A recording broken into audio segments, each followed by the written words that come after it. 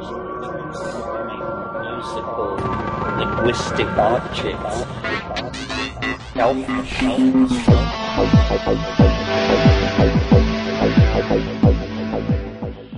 Greetings from Psychedelic Space. This is Lorenzo, and I'm your host here in the Psychedelic Salon. And to our dear fellow saloners who either purchased a copy of one of my books or who made direct donations to the salon, I thank you from the bottom of my heart. I truly appreciate your support. It really means a lot to me.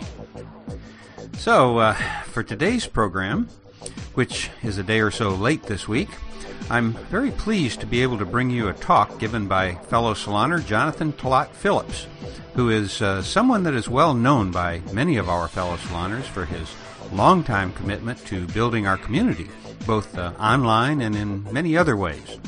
As you most likely know, Jonathan co-founded both Reality Sandwich and the Evolver Network, where he's now coordinating over 40 Evolver communities, regional ones.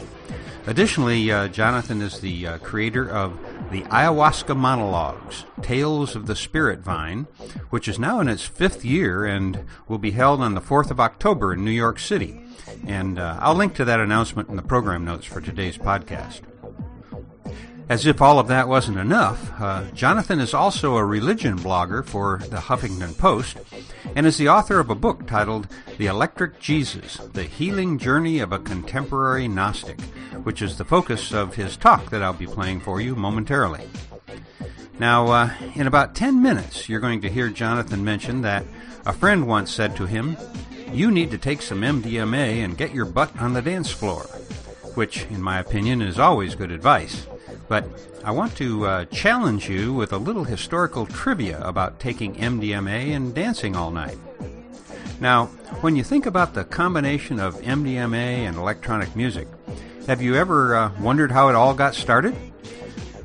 Well, maybe you've heard the version where Genesis P. Orridge heard some house music on a trip to Chicago and then took it back to the UK, where it was combined with MDMA and raves were born.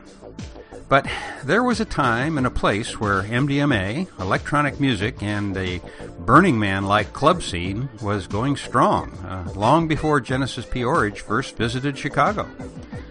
The time and place that I'm talking about is Dallas, Texas, and the Stark Club in the early 1980s.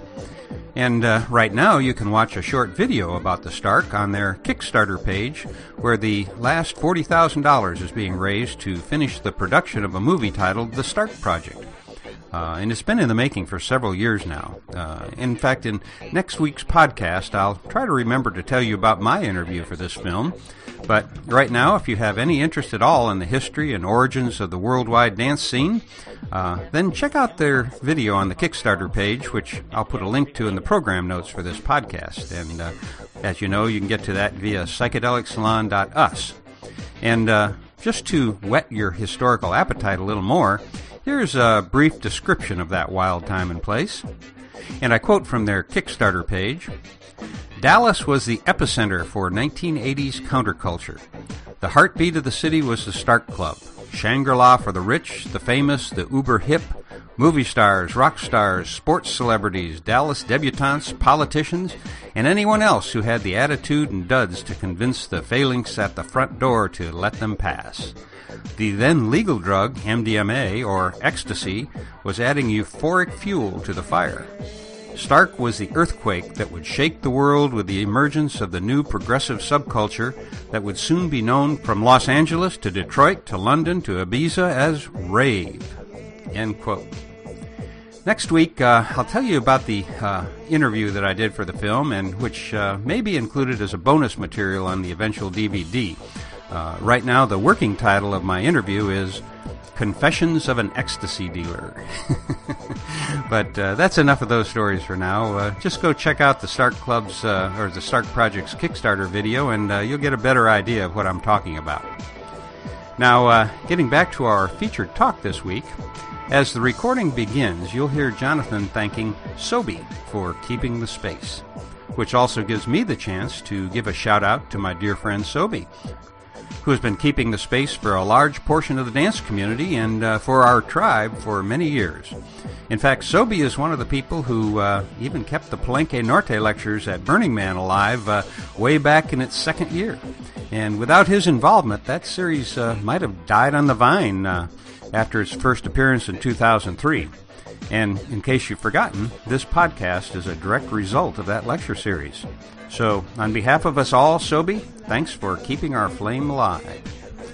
And now let's join Sobi and some of his friends at a location in Vancouver, where Jonathan Talat Phillips is talking about what I think of as his mystical adventure that includes Jesus, aliens, and ayahuasca. Okay, so it's great to be here, guys. Sobi, I've got to thank Sobi for holding the space for, like 2 years now, right? Over 2 years. Just like, holding monthly spores, really activating things here in Vancouver.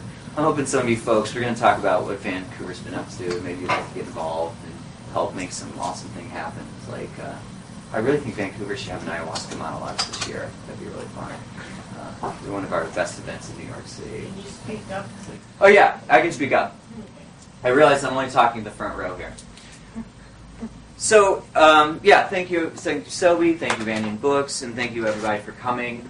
I'm always getting on the spore organizers. We have 40 spores in the U.S. and abroad. And one of the 2 requirements we have is, we'll host a monthly event, tell us how it goes, and then we ask them to have an email sign-up sheet. And I'm always saying, did you guys pass out an email sign-up? Because we are building a transformational network here. So if you want to receive announcements of awesome things of what's going on here and through Evolver, please sign up. And just one last thank you. I would like to thank my brother here, Drew.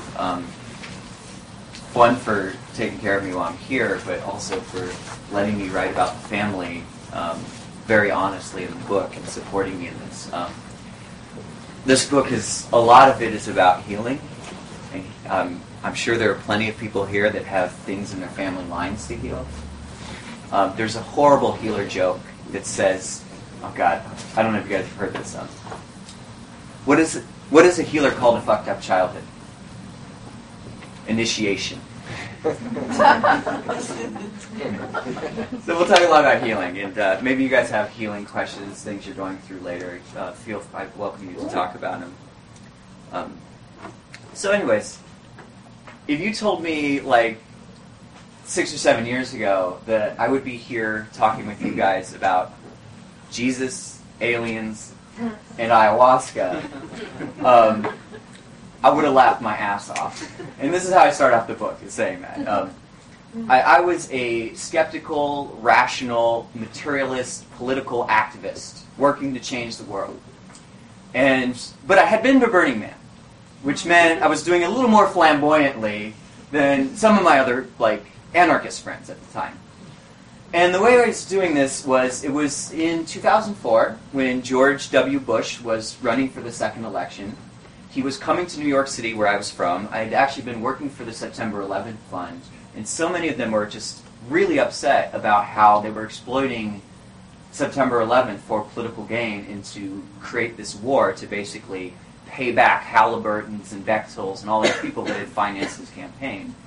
So I was really angry about that. They were coming to New York to exploit the tragedy, and so we created an American revolution against King George and his corporate tyranny. And what this meant is we dressed up as very flashy patriots, like 1776 patriots. It was like Benjamin Collins and Bootsy Franklin. If you put I mixed those up. Benjamin Franklin. If you got Benjamin Franklin and you got Bootsy Collins and you put them together, this is what you would have. It's very flamboyant, very flashy, lame this, shiny that, And it was kind of the Marilyn Manson approach. The shinier the costume, the more headlines you make. And so we did these flamboyant media stunts. We did a Paula Revere's ride on Horsicle, half bike, half horse, warning New York, the Republicans are coming! We did that. We did a crossing of New York. Do you know the crossing of the Delaware, that picture of Washington and stuff?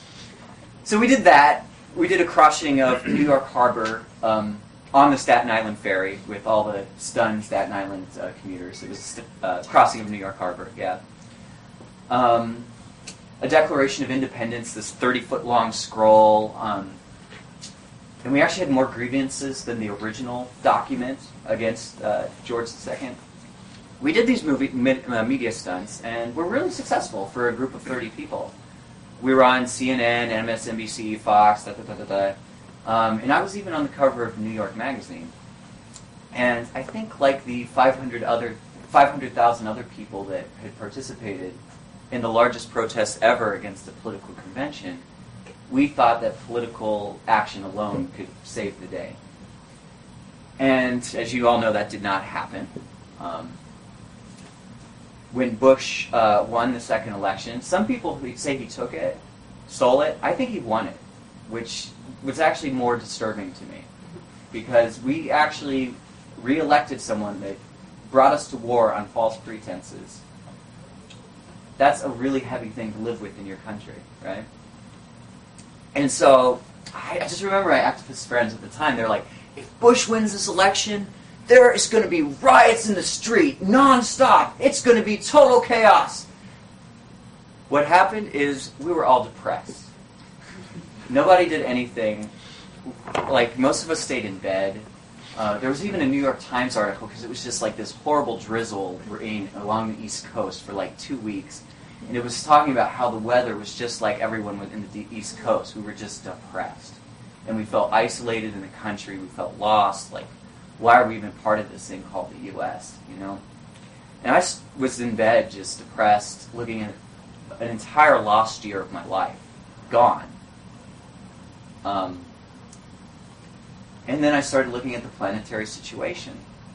We're in what's called the 6th great extinction right now, with 3 species dying every hour. So by the end of this presentation, there may be a few less, friends among us. And it just hit me that this is way too big for politicians to figure out.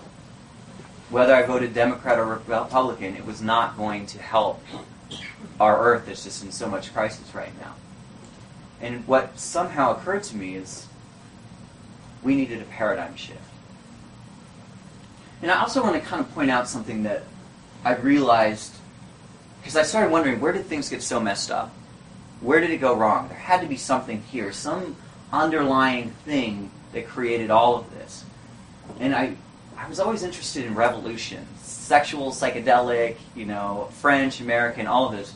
But all of a sudden, I was obsessed with empire. And I felt like this comes from empire.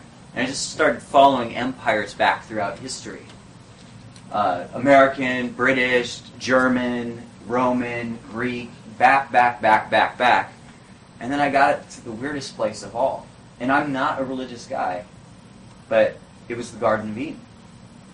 And I was looking at this myth, realizing that this myth seemed to sum up a historical leap in our planetary culture, if you will. Because in this, you have a tribal model of existence. Adam and Eve, they're living with the birds and bees and nature. It's kind of this tribal culture. And then there's this rift that happens. There's a bite of knowledge. And then suddenly you have this separation from God. You have patriarchy. And I think you have the most damaging thought virus on the entire planet, which is original sin. You are born bad. God doesn't love you. You are not worthy. You have to prove your love. And even though you prove it, it's never going to be good enough. Shame, blame. And if you look at the next chapter in the Bible, right after that, what do you have? You have civilization. You have agriculture. You have Cain and Abel domesticating animals and toiling in the fields. And we all know how that worked out, right? The old Cain and Abel story. And I think that mythology of the agricultural revolution, which it happens right in the Fertile Crescent, spreads across the planet and creates a pretty traumatic situation for us as far as like collective consciousness goes. So I was looking at that and thinking, oh my God, we need a paradigm shift. We need a Galileo-type paradigm shift where we just see the world in an entirely different way. And I mean, I know Copernicus kind of discovered it first, but Galileo really popularized this idea of, guess what? The universe does not revolve around us.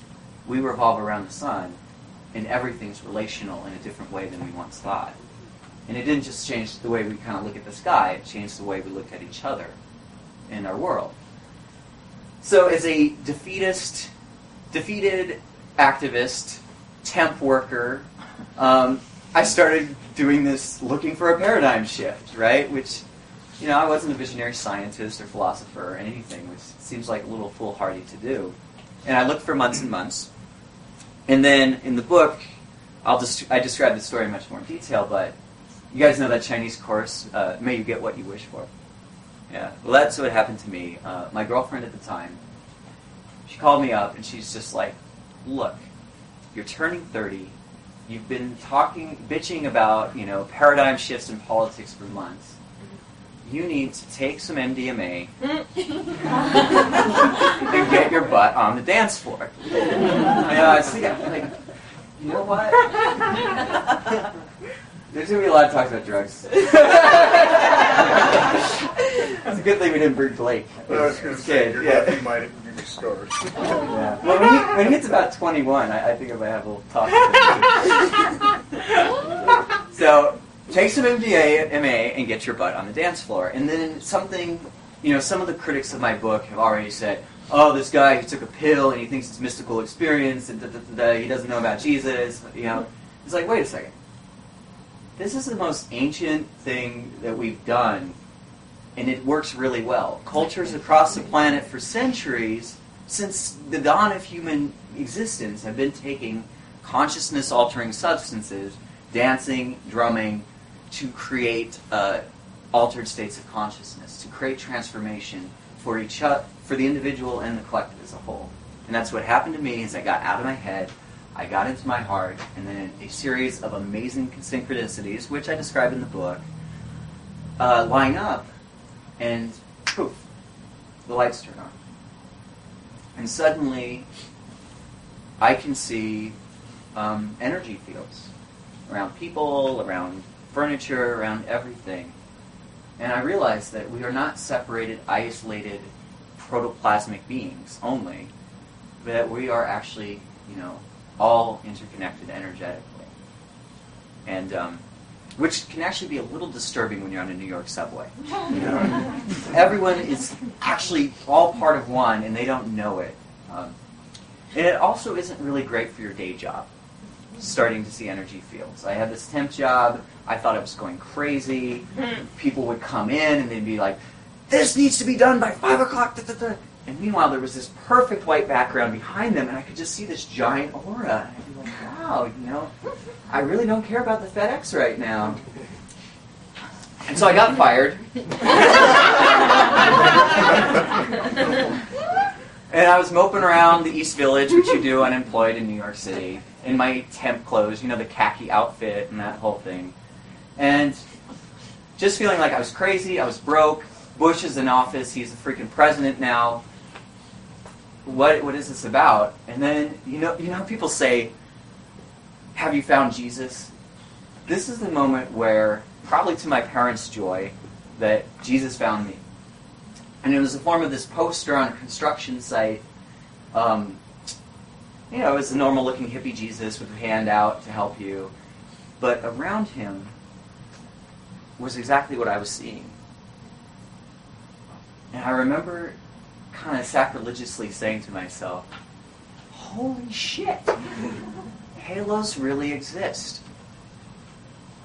And the skeptical, rational, know-it-all me had to eat a lot of, I don't know the word for that, but I had to suck it up a little bit and admit I was wrong. That I didn't know everything. That there was a whole mystical universe, and that visionary artists and mystics throughout time had been messaging this, and I felt like they had a message to me in this image of saying, you are not crazy. Other people are going through this. Follow the clues if you want to find your way home and what this is about. And so strangely enough, I started studying Jesus, early Christianity, and what I found out was it was just so much more marvelous than what we've been told. we've been like regurgitated this literalist version that's extremely boring. Early Christianity was diverse, it was mystical. I think the evidence is pretty overwhelming that it stemmed from the Mediterranean mystery schools, which had initiatory rites of passage. Early Christians, I believe, were using spiritual energy. They were using energy just like every mystical tradition, pretty much, whether you're talking ki, chi, mana, prana. But the Gnostics would have called it, in the early mystical Christians, pneuma, spiritual energy, spiritual breath. Those that were deeper initiates were called pneumatics. They were full of spiritual energy. The study of the Holy Spirit is called pneumatology, and there's scenes in the New Testament where Jesus will actually go and deliver the advocate, the Holy Spirit, to his disciples through breath work. It's like an energetic transmission. The healings, like Reiki people, they're obsessed with Jesus. I don't know if you've noticed that, because he's like the ORM, original Reiki master, right? He's going around doing hands-on healing. If you see the images of Jesus, there's always this energy glowing off of him and healing people. There's lines in the Bible of like, there's this woman who's been suffering from like menstruation for, I don't forget if it's 12 years or 12 months. Either way, not great. And she touches Jesus, and the power drains out of her and into him, and it heals her. And they actually use the word the power. So I think they were working with energy for transformation and healing, just like Sufis, Buddhists, shamans, the whole deal. And the word, I think a lot of the original words that we've been told are inaccurate. Like sin, it's hamartia, it means missing the mark. You fell off your path, come back online. Repent, which, Pat Robertson uses that one so strong. Repent for your sins. It means to have a change of consciousness, right? People meet Jesus, the higher vibrational being of love, universal compassion. They have a shift in consciousness. They have a change of mind. That's repent. Metanoia. Totally different. And the word soter, savior. Soter means bestower of health, or one who makes whole. So he's healing this rift of separation, this Garden of Eden rift that I had been exploring. And the Gnostics were obsessed with the Garden of Eden myth, and that Jesus is kind of like this solution for it, coming in and reminding us of our spiritual heritage, of us being divine sons and daughters. And so the book goes into quite a bit of depth of early Gnostic texts, but I try to make it really fun, because I find a lot of Gnostic books you've really got to drink the coffee if you want to get through it all. But I go into a lot of the Nag Hammadi library, into what the Gnostics and early Christians were doing, and it's just really beautiful stuff. How many people here have read the Gospel of Thomas? Let's just see some hands. All right, homework for like everybody in this room is, it's like reading the Tao Te Ching. It's just such a poetic, visionary look at ecstatic experience and this universe we live in. It's a beautiful text. A lot of the New Testament quotes, I think, come from the Gospel of Thomas. They have found fragments of Thomas that date it before Mark, the earliest text of the Synoptic Gospels, so it's pretty old. 40 AD is where they think it was. So I get into that, but also I get into this, one of my favorite elements of this book is it's a mystical detective novel. And how many mystical detective novels are out there? Yeah. I know one, The Cosmic Serpent with Jeremy Narby. I think that's a good mystical one. It gets into like DNA and the serpents you find across the globe and the form. And my book does that, but it does it with energy.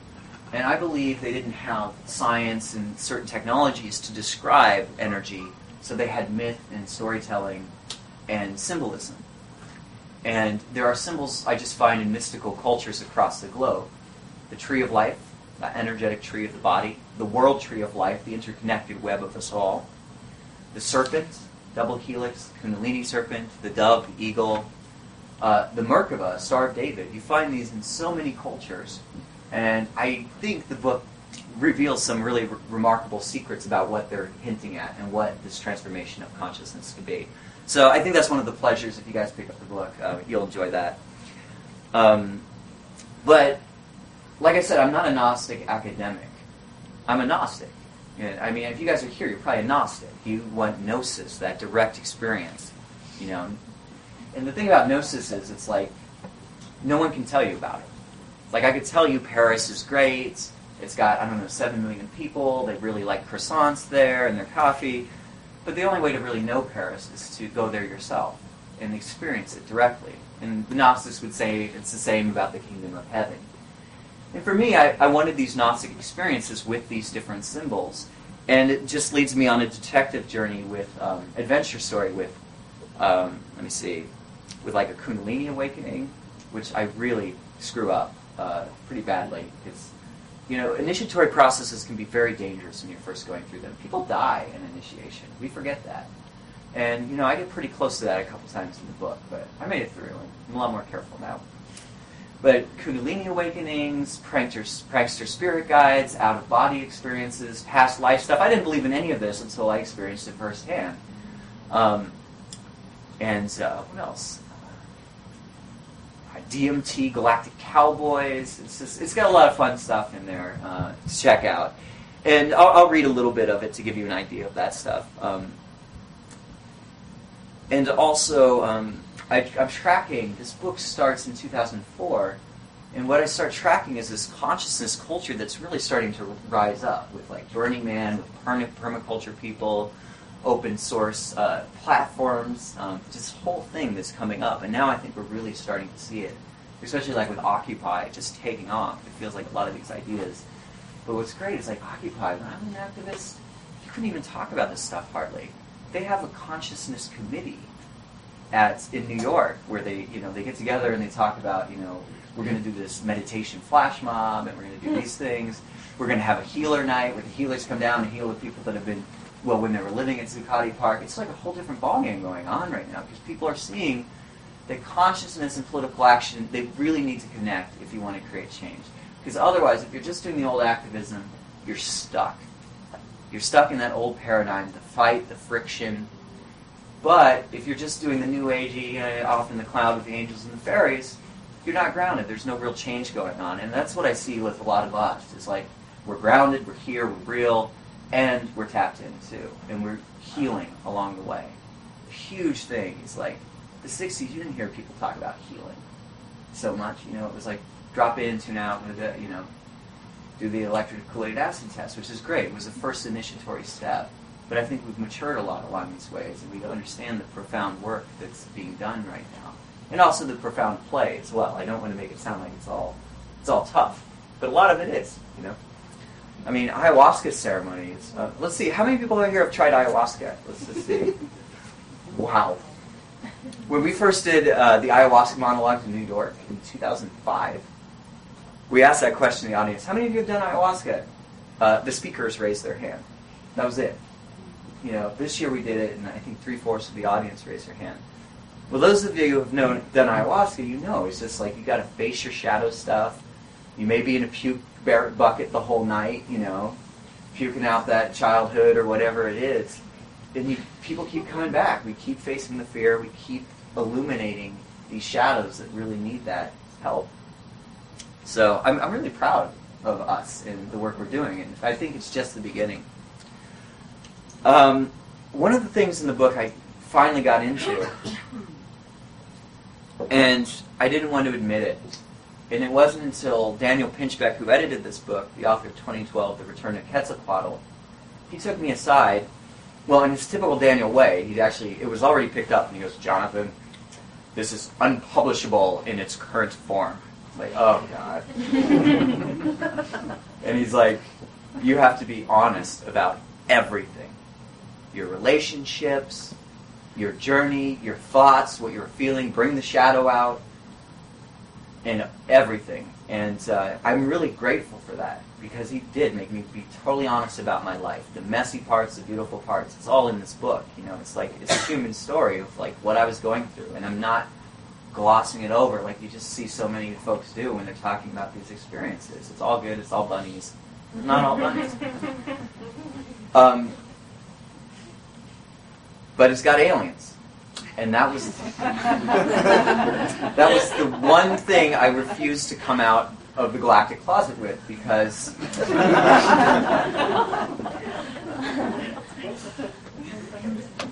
I remember when I was like 21 years old, working at some coffee shop in Denver, listening to Tom Waits, reading Bukowski, smoking way too many cigarettes, and drinking Pabst Blue Ribbon. It's like, this is pre-hipster days, but I was like well in the hipster world. This woman in a coffee shop started talking to me about quantum physics and molecular biology and how it affected our emotions, and even a little bit about string theory. And I was fascinated by this stuff because she was talking to me scientifically, but kind of had this spiritual consciousness bent, and I hadn't really heard someone talk about that too much.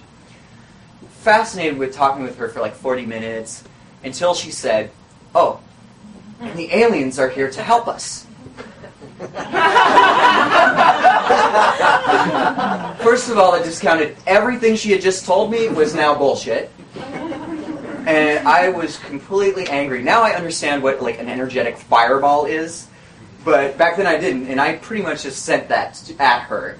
And this woman, just like defeated, deflated, walks out, and it was one of these horrible Colorado thunderstorms. You know these things. In the afternoon, they just dump, and this woman flees like without a coat into this thunderstorm to get away from me. So I know the damage of coming out of the galactic closet. People can take Kundalini awakenings, yoga, spirit guides. As soon as you drop the A-bomb, they're gone, right? But you know, that made this book so much richer, because the truth is, in this journey, I was having galactic guidance. It was a first step. And it's a really delicious, fun one. It's creative. And I think the experience of, I think that whole abduction storyline is just so old hat. And I got to tell you, I'm running into people all across the Evolver network. Like, they start saying these things, and I just finally, I'll pull them aside at a party and say, okay, this gets a little weird, but do you have any galactic connections? And then they'll say, oh yeah, this one time I was taking shrooms and I saw my friends shapeshift into this thing. Or, you know, a lot of stories across the network. And I kind of come up with the theory in this book that maybe we do come from other places, just like you're German, Scottish, Jewish, you know. We may have other lineages that we come from, if you can buy into like incarnation and these things. And it might be the Galactic Cavalry is here to remember, to wake up, to like, kind of, it's like the neighbors coming in to wake up to the real intergalactic dance party that we've all been waiting for. And it goes into this idea of there may have been early avatars that knew this awakening experience. And whether they were cosmic implants, mythological figures, actual historical ones, I kind of become obsessed with the axial age. Do folks know this time period? It was like 800 BC to 200 BC. But of course, I extended to 0 BC, because what's 200 years? And then I can put Jesus in there. Because I apparently am obsessed, and now I'm a Christian. I never thought I'd say I'm a Christian. I'm a Christian. I'm just a weird one. And this age was where you had all these spiritual masters coming to the planet, delivering a message of love. It was the golden rule. Whether it was Buddha, Lao Tzu, Confucius, Jesus, it was that golden rule of love thy neighbor as you would love yourself, or treat thy neighbor as you would treat yourself, which is a really tricky one, because everyone always hears that first part of like, oh, I got to be nice to my neighbor. Oh, but wait, it actually means I have to love myself. And that often is the really hard one.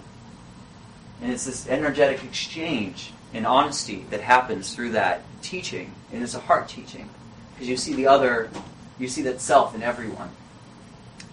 And I kind of see them as like the first, like they're the Marines coming into Earth, the spiritual celestial Marines, these guys. And now we're all waking up to this truth as well and carrying that message. So anyways, I thought it would be fun here to read one of the more ET type chapters.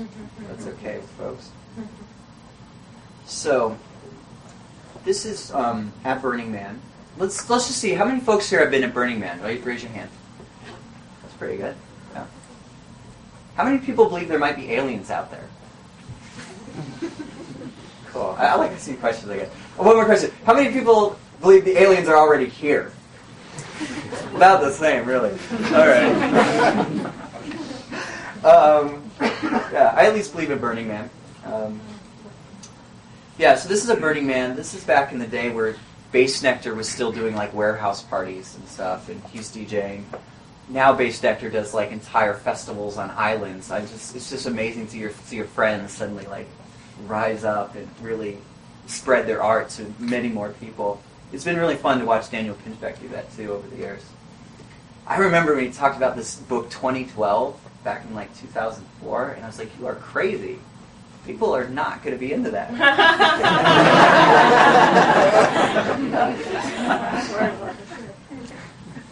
Wow, is he right? Okay. So this is at Bass Nectar on the dance floor. Okay, I ingested, and Jade is my girlfriend in the book at the time. I had ingested only a dash of Jade's chocolate treats. Can you guys hear me back there? Okay, great. I had ingested only a dash of Jade's chocolate treats and felt a light, pleasant buzz. Usually I had to be pretty blasted before my self-proclaimed guides would show up. These are kind of the galactic guides. But now, under the glow of the towering sunflower, they announced themselves, giggling in my ear, humming tunes that suggested hexagonal patterns in my mind's eye, in sync with Bass Nectar's low metallic pulses. I welcomed them. They asked me to close my eyes while I traced Jade's dance moves. She knows how to follow the energy, they told me. You're still learning. Behind my eyelids, I saw a computer-animated scene of Earth back in its boiling volcanic days, 3 to 4 billion years ago, when a single-celled creature magically appeared on the planet's harsh surface.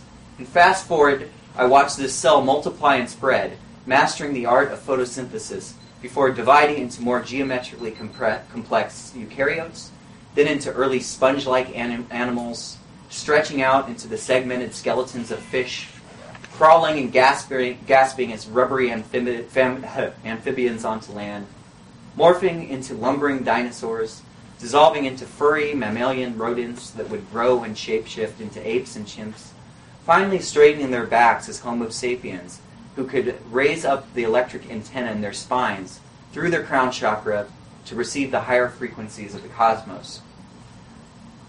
While viewing this Cliff Notes version of evolution, I continued to swerve along with Jade's sinuous hips, concentrating on connecting with the energy, flow from my heart to my second chakra.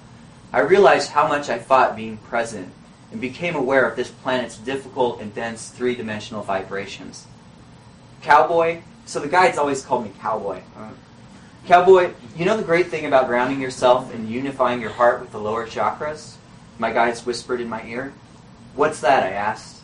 It's really, really fun, they cheered. With those words, I got beamed from above with a purple tubular light. The effect was so powerful, I looked up to see if a flying disc hovered above the dance floor, but I saw nothing except the starry night and a tiny moon sliver.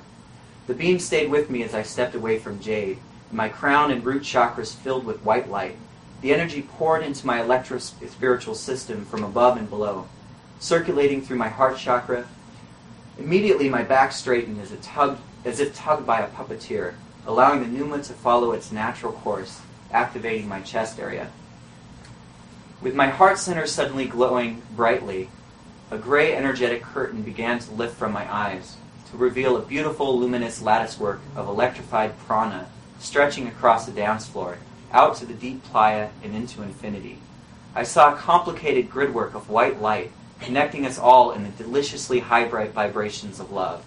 Not a hippie naive love.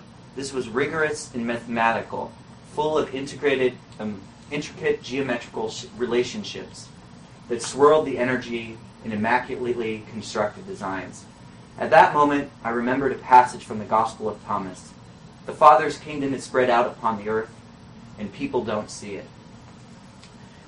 The veil had been temporarily removed from my eyes, and I could see the interconnected white patterns pulsing through Jade, the DJ, the dancers, and myself, as we participated in this cosmic drama in our physical manifestations. With the illusion stripped away, I could see that we were part of an ocean of light. We are light flowing, moving, and transmuting shape, similar to the way that water morphs into steam and ice and snow. I understood Jesus' line about loving your enemies. From this perspective, we were all divine Shakespeares, creating and playing the roles of muscled heroes and conniving villains, pious saints and debauched sinners, corrupt CEOs and disinterested temp workers. Watching this immeasurable light, as the Gnostics called it, I suddenly realized that I had one man to thank for my journey into this sudden mystical awareness. And that man happened to be George W. Bush. I sent him a prayer of thanks, wishing him well in finding his way to the light. So then we walk across the playa, the desert, basically, to center camp at Burning Man. At the Roaring Burn Barrel outside center camp, we ran into two friends of Jade's, Don and Sarah. Sarah crouched on her knees wearing an Uncle Sam hat, attaching pads to the end of her fire poi chains, in preparation for a fire dance. She looked up at us and cheered. Back then, when I was a political activist, I was going around as Johnny America. So she looked up and cheered at me. Johnny America! Every time I see you, it brings out my shaman side. In that second, her smile flickered into a sideways slit, her head transformed into a giant gray scalp, her eyes stretched diagonally into wide black alien eyes, and her nose shrank to two narrow pinpoints.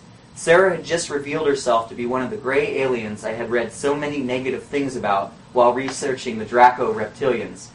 I mean, that's a whole rabbit hole you could go down if people followed that. Which, in the book, I go down that rabbit hole a little bit. Instead of being freaked out, however, I took it all without a pause. One more piece of initiatory information on the wild side I was now walking. It didn't hurt that she looked friendly and, frankly, kind of sexy. Look who's talking, I said back to her. Don gave Jade a warm hug, and she nestled close to him.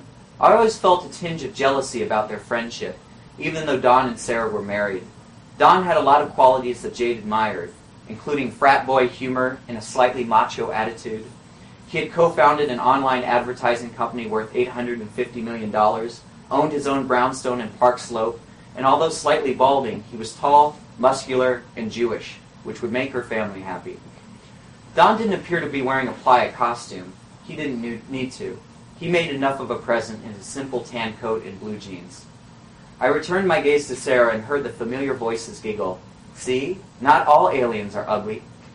I giggled too. Don caught this and he turned his gaze up to the stars and then back to me. He leaned in so close I could feel his breath. You're up there, aren't you? He grinned. I can tell, but don't worry. When the sun comes up, you'll ground. How do you know? I asked. Oh, Sarah and I have our own ET connections. When we first met at Burning Man a couple years ago, we ate some fun guy on a golden vibrating art pyramid, and she literally took off her face and showed me the sexy gray alien she is underneath. Should I reveal to Don what I'd just seen? I decided not to. But later, if I could just get a side note, we had dinner with them about 8 months later, and we were having dinner, and he was talking about this alien, and I was like, you know what, Don, I changed his name in the book, I saw her shapeshift once. And he just goes, honey, draw a picture. And she drew a picture of exactly what I saw with a Aliens Heart NYC strolled next to it. So, anyways, he showed her her sexy gray alien underneath. That's incredible, I said, but aren't the grays bad? Most, but not all. You know, aliens are like people. Everyone is different, and you can't judge solely by race.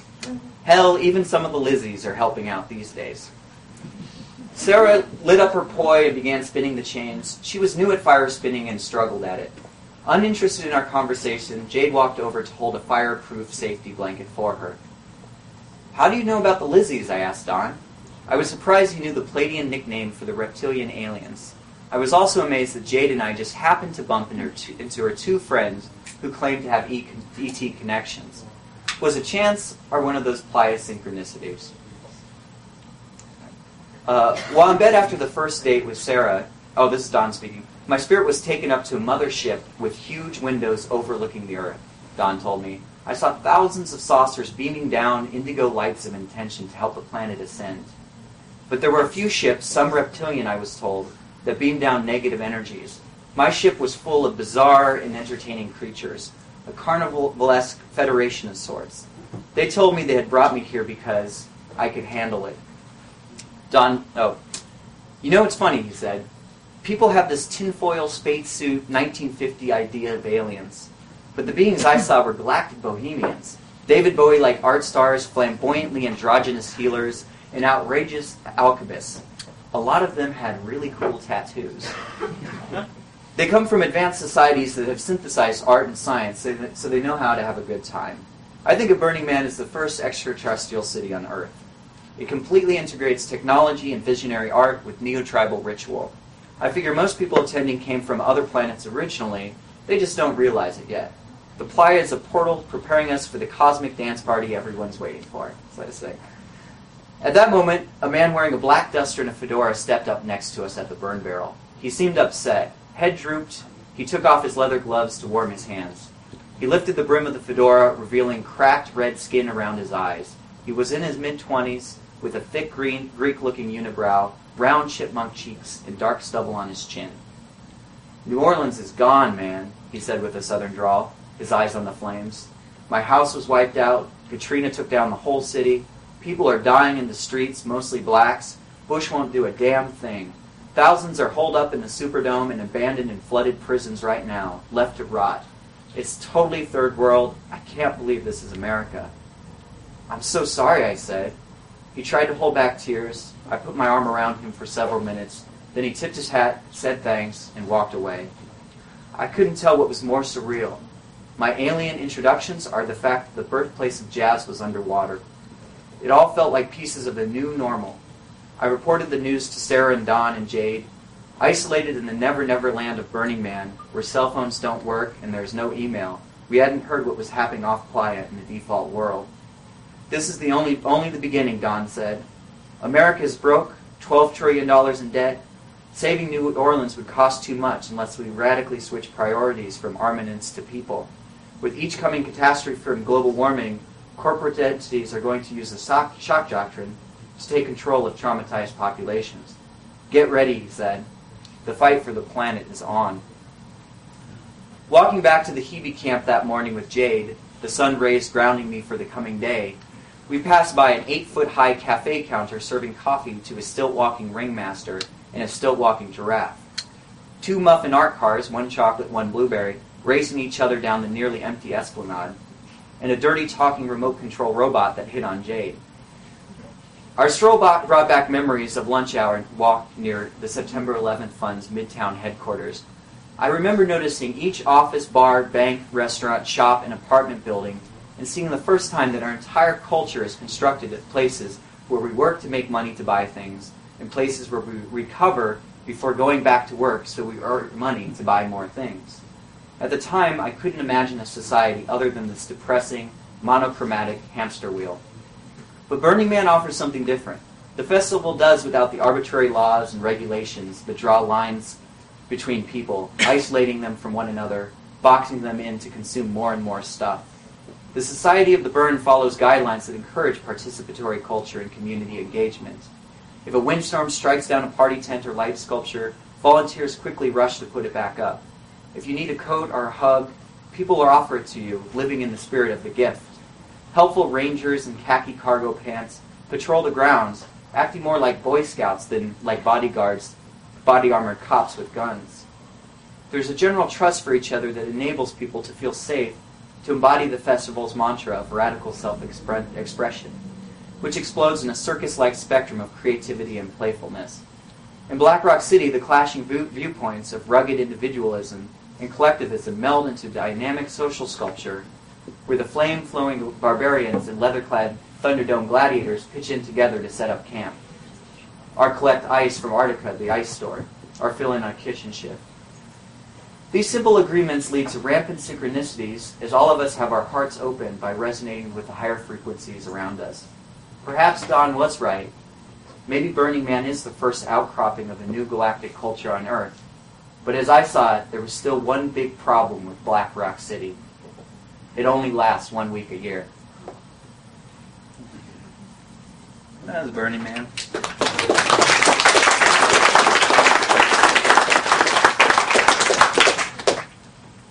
It's always tough to read in front of people, right? I mean, one of the major arguments I make in the book is I think we may be going through a vibrational shift in humanity, up the world tree of life. And this happens in people's own evolution. You go up the chakras. You may start red, and as you evolve, you'll go to more of a yellow or orange, yellow. Everyone's got different auras. And of course, they're always changing, too. It fluctuates. But what I think may be happening is we've moved from this kind of tribal chakra of the second chakra into a third chakra. A lot of yogis say this, that our societies right now are in a third chakra consciousness.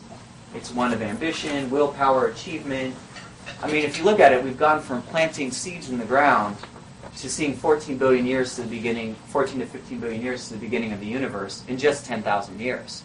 We've accomplished a lot, both positive and negative. And those fires of the third chakra, and destructive fires too, are pushing us up into this third chakra. Into the fourth chakra, the heart chakra. And this is like the center of the tree of life. It's the center of the cross. There are 7 chakras. That's the middle of them. It's the integrator of opposites. I believe this is what the Gnostics were calling the bridal chamber. It's a secret space. If you look at that sacred heart of Jesus, that big glowing heart, I think he's really messaging something there. Heart energy. Heart energy is a healing energy. If you want to heal Reiki people in Ayahuasca, you got to open your heart, and then it'll go through. If the heart's closed, it's really hard to heal. You're in that third chakra, fix. And I think what's happening is we're healing our lines, the vibrational frequency is lifting. It's scientific. Often when I hear people, the vibration, it's a scientific thing. The universe is energy. String theory says this. As we heal our wounds, as we illuminate the shadows in our family lines, in our historical lines, we bring more light, we raise the vibration, the amplitude of that heart vibration increases. More people are attracted to that vibration. It gets bigger and bigger until you have critical mass. And, let's just see. How many people here in this room feel like they are going through some healing or initiatory process? Raise your hands. Really raise them up. This time. This is the big question of the night. Raise them, full straight hand, I'm doing this. And if you can, just, look around at, your brothers, sisters in the room and, acknowledge, we're going through this. But I think we're the pioneers. And that's often a really fun place to be, but it's also really frustrating, too. I have a feeling if you went into the Walmart and you said, attention Walmart shoppers, how many people are here are going through a initiatory process? The person picking up the big thing of Crisco may not raise their hand. So I believe we're pioneers, and we have a lot of work to do. We have a lot of love and play to do, too. I am personally really interested in the Santo Daime Church in Oregon, where it's legal there. They use ayahuasca in Christianity, kind of fusing those two. And they're very big about love and firmness. You have to have love, but you also have to be firm and strong and keep battling. I think we are spiritual warriors of love. And, we're getting a lot of forces that they want to drag you down. And it's just always going back to that love component, the healing component, seeing beyond the separation, the integration that's happening here. And I think societally we're seeing this too. We are energetically a house critically divided. We fight for, of course I think it's even worse in the U.S. We're such rugged individualists there. We fight for resources, we fight for jobs, we fight for energy, we fight for money, we fight for land, we fight for everything. Compete. And these systems, these hierarchical, parasitic models, are meant to cut your energy down. I see it as part of that Eden rift, the shame, blame, taking your energy. It's like advertising, I feel, is like a really unconscious form of shamanism. Casting spells, in a way. In the beginning was the word. The word is a spell. It's magic. And you can use the word for really beautiful things. But you can also say, you're not good enough, eat a Snickers. So you've wounded, and then you've put in this replacement thing that doesn't heal. And I think our role is to use those functions, create new design systems that understand energy, that we create sacred geometries of healing, that we create health systems that actually are healing models, that we create educational systems that actually understand wisdom versus information. that we have political systems. I mean, I'm so excited about the Occupy. We are the 99%, and I know people are now saying we are the 100%, but just going to that 99 has been a huge leap in our consciousness of, wow, that's including people we would have never included before. Yeah, and I think these systems have lied to us, and they've left us empty, and now people are really looking for things, and that's why you guys, Jesus says, you don't take a lamp and you put it under, you put it on a lamppost, and we're meant to shine. I love this idea of the disciples going out and spreading the gospel, the good news. But it's not through this evangelical, you must think this way. It's through love and showing light in the darkness, showing there are these opportunities, there are these spaces that we're creating for healing, for connection, to make change in the world. And that's kind of like the Evolver social movement. We are really working on that too. I'm so thankful Occupy has happened because all this stuff we wanted to do, they're now doing it. All the political stuff, they're covering a lot of that. And I think if I get into Evolver, I think a lot of what we cover is the cultural and consciousness stuff. Sophie, what was the last film screening you showed here? Film? I haven't done a film in a while. Which Electronic Awakening would be. Electronic Awakening, yeah. So it's this movie about dance tribes and how they're changing, opening people up to community and reinventing their lives and transforming. And I think that's a real service. A lot of places, one, they don't need to have independent theaters, but also these independent theaters, they may not be up to showing consciousness movies like Thrive, I Am, 2012, Time for Change. There's been so many great ones coming out. Wake Up, DMT, the Spirit Molecule. I'm really excited about this. There's also a lot of great new literature coming out, like Fishers of Men, Adam Ellenboss. Charles Eisenstein was just in town. Hopefully some folks saw him. He's got this book, Sacred Money, Sacred Economics. That's an Evolver Editions book, like my book. We just did, so he's been traveling the SPORE network. So we've got the Speakers Bureau, we've got the film screenings, we've got consciousness parties like tomorrow night, which I guess we'll talk about that a little later, the consciousness party, eco festivals, all these kind of things. And we're creating these spaces, these safe nodes to show people there's a whole different way we can be and interact. That's part of it. And to be honest, I think if you look at the situation, where we're at, we're totally screwed. Politically, economically, environmentally, we are screwed. The environmental indicators, all of them. But we're screwed in the old context, in the old form. When you open up your heart, when you ground yourself, you open up to these energies, there is so much help. There's so much healing. The potentiality we have as sons and daughters of the divine is extraordinary. And, I actually think we need a miracle, and that's exactly why we're here, is we're here to manifest miracles. And that's what happens. And this is why, probably so many of you can say, there was a synchronicity that brought you here, or at least on your path. We heard the word synchronicity, magic, all the time across this Evolver network. That's 40 cities. So, and it's just growing, and everyone's doing their thing. There's so many groups out there right now, so many tribes, and I feel like we're doing it. But like I said, we're the pioneers, so we got to be firm and have love.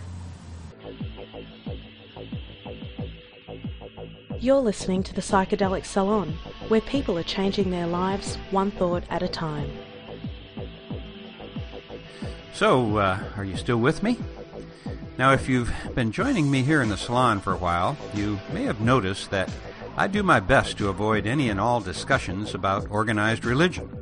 Like you, perhaps, I see a clear dividing line between organized religions with their dogmas and hierarchies of priests and ministers, and the world of spirituality, which I think of as arising primarily from personal experience. And as I've said before, my bias against organized religion comes from a childhood and early adulthood that was closely confined within the walls of the Catholic Church. It took me until I was over 40 years old to break the mental chains that had been forged in my mind during all of those years of being preached to about what a worthless and sinful creature I was. And for what it's worth, that included 4 years of a Catholic education at the University of Notre Dame. In fact, now that I think of it, and this is a joke coming your way, but now that I think of it, maybe the fact that our class was the first in the history of the school to never have a winning football team, maybe that's what caused me to begin losing my belief in the power of prayer to the Catholic God, the God of football, right? In any event, I am now firmly against any and all organized religions. It doesn't seem necessary, of course, to point out that people are dying all over the world today because some crackpot Christian posted a YouTube video that profaned Islam. But before we jump on the bandwagon against the irrationality of that kind of a response to a video that most of the demonstrators haven't actually even seen, we should keep in mind, perhaps, as Jon Stewart on The Daily Show pointed out, that in terms of the age of Islam, it's about where the Catholics were when their religion was only 1,400 years old as well. And at that point in their evolution, we had the Inquisition and the burning of tens of thousands of women healers who were branded as witches. My point is that all organized religions have their periods of insanity. In my own case, once I shed the shackles of my childhood brainwashing in my parents' religion, which is the same thing that happened to them, after I broke loose and became a free thinker, I did my best to become an atheist. But at the time, I was living in a place where you could walk through the fields and gather magic mushrooms for free. So I was an atheist during the week, but on weekends, after swallowing a bunch of magic mushrooms, I began to develop my own spiritual practice. I can still remember my dad's friends when they were talking about World War II saying that there are no atheists in foxholes. Well, the same is true for people who are in the process of digesting a few grams of dried mushrooms. Now this has, I guess, been a really long way for me to get to the main point that I wanted to make about religion. And it ties into what we heard Krishnamurti say in my previous podcast about the pitfall of words. For example, I do my best to avoid the word God because my assumption is that no two of us has exactly the same concept of what the word means. You know, to some it brings up an image of an old man, it's usually a man, isn't it? With a long white beard, sitting on a throne and in a really bad mood while condemning unbaptized little children to hell. Now others may think of a universal spirit or a pervasive consciousness or any of 1,000 other concepts. So to me, that word is so poorly defined now that it's essentially useless. Likewise, when I heard Jonathan just now state that he was a Christian, and in fact he even seemed to surprise himself in saying that, when he said that, my mind, for a brief moment, forgot everything that he'd said leading up to that statement, and my thought was, I can't podcast this. There's no way that I want to appear to support Christianity. And that's where Krishnamurti's concept of the tyranny of words comes in, because what Jonathan was talking about, of course, was his resonance with the spirit of the Gnostic Christianity that was so pervasive, we think at least, during the first 100 years or so of that religion. Yet, even though I knew exactly what he was saying, the word Christian completely turned me off for a moment. Again, this is just a long way of saying that we all need to be very careful about our communications with others. And I'm not criticizing Jonathan here at all. He perfectly explained what he meant. It was me and my mind's jumping to conclusions that laid the trap for me. Now, in past podcasts, we've heard Terence McKenna often say that the world is created by language, and that thought really isn't all that clear to me, to be honest. However, just recently I was talking to an educator who told me that children from affluent homes where the parents still read to their children and can afford to send them to preschool, children from those homes start kindergarten with a vocabulary of around 3,500 words. But poor children who come from homes where books are virtually unknown and who can't afford preschool, those children arrive at kindergarten with a vocabulary of only 400 words. Think of it. These little children only have 400 words with which to think of and describe their world. No wonder we're facing so many social problems these days. Well, now I'm really off track, so I guess that I'd better end this little rant that has moved from a commentary about organized religion to the importance of having a good vocabulary, when instead I should have been just complimenting Jonathan on not just the things that he's done for our community, but also for having the courage to write about and talk about his own transformative journey through this incredible game that we call life on the planet Earth. And if you think back to the beginning of Jonathan's mystical and personal adventures, they all began when he was advised to take some MDMA and get on the dance floor, which is precisely how my own personal transformation from Larry to Lorenzo began. A little MDMA, a few hours dancing at the Stark Club, and, well, as I've said before, when I walked into the Stark Club for the first time, I was an Irish Catholic Republican lawyer. When I walked out, I was still Irish, but the rest had all been washed away by some of the best music that I'd ever danced to. And so to Sobi and all the rest of you wonderful people who are dancing for us all right now, not just on the Pacific Coast, but all over the world, my heartfelt thanks goes out to you. And just in case someone hears this and yet isn't already a big fan of these great gatherings, let me close with something that Henry Miller wrote in his novel Tropic of Cancer. And keep in mind, this was written in 1934, a time when the world also seemed ready to come unhinged. I believe that today, more than ever, a book should be sought after even if it only has one great page in it. We must search for fragments, splinters, toenails, anything that has ore in it, anything that is capable of resuscitating the body and soul. It may be that we are doomed, that there is no hope for us, any of us. But if that is so, then let us set up a last, agonizing, blood-curdling howl, a screech of defiance, a war whoop. Away with lamentation, away with eulogies and dirges, away with biographies and histories and libraries and museums. Let the dead eat the dead.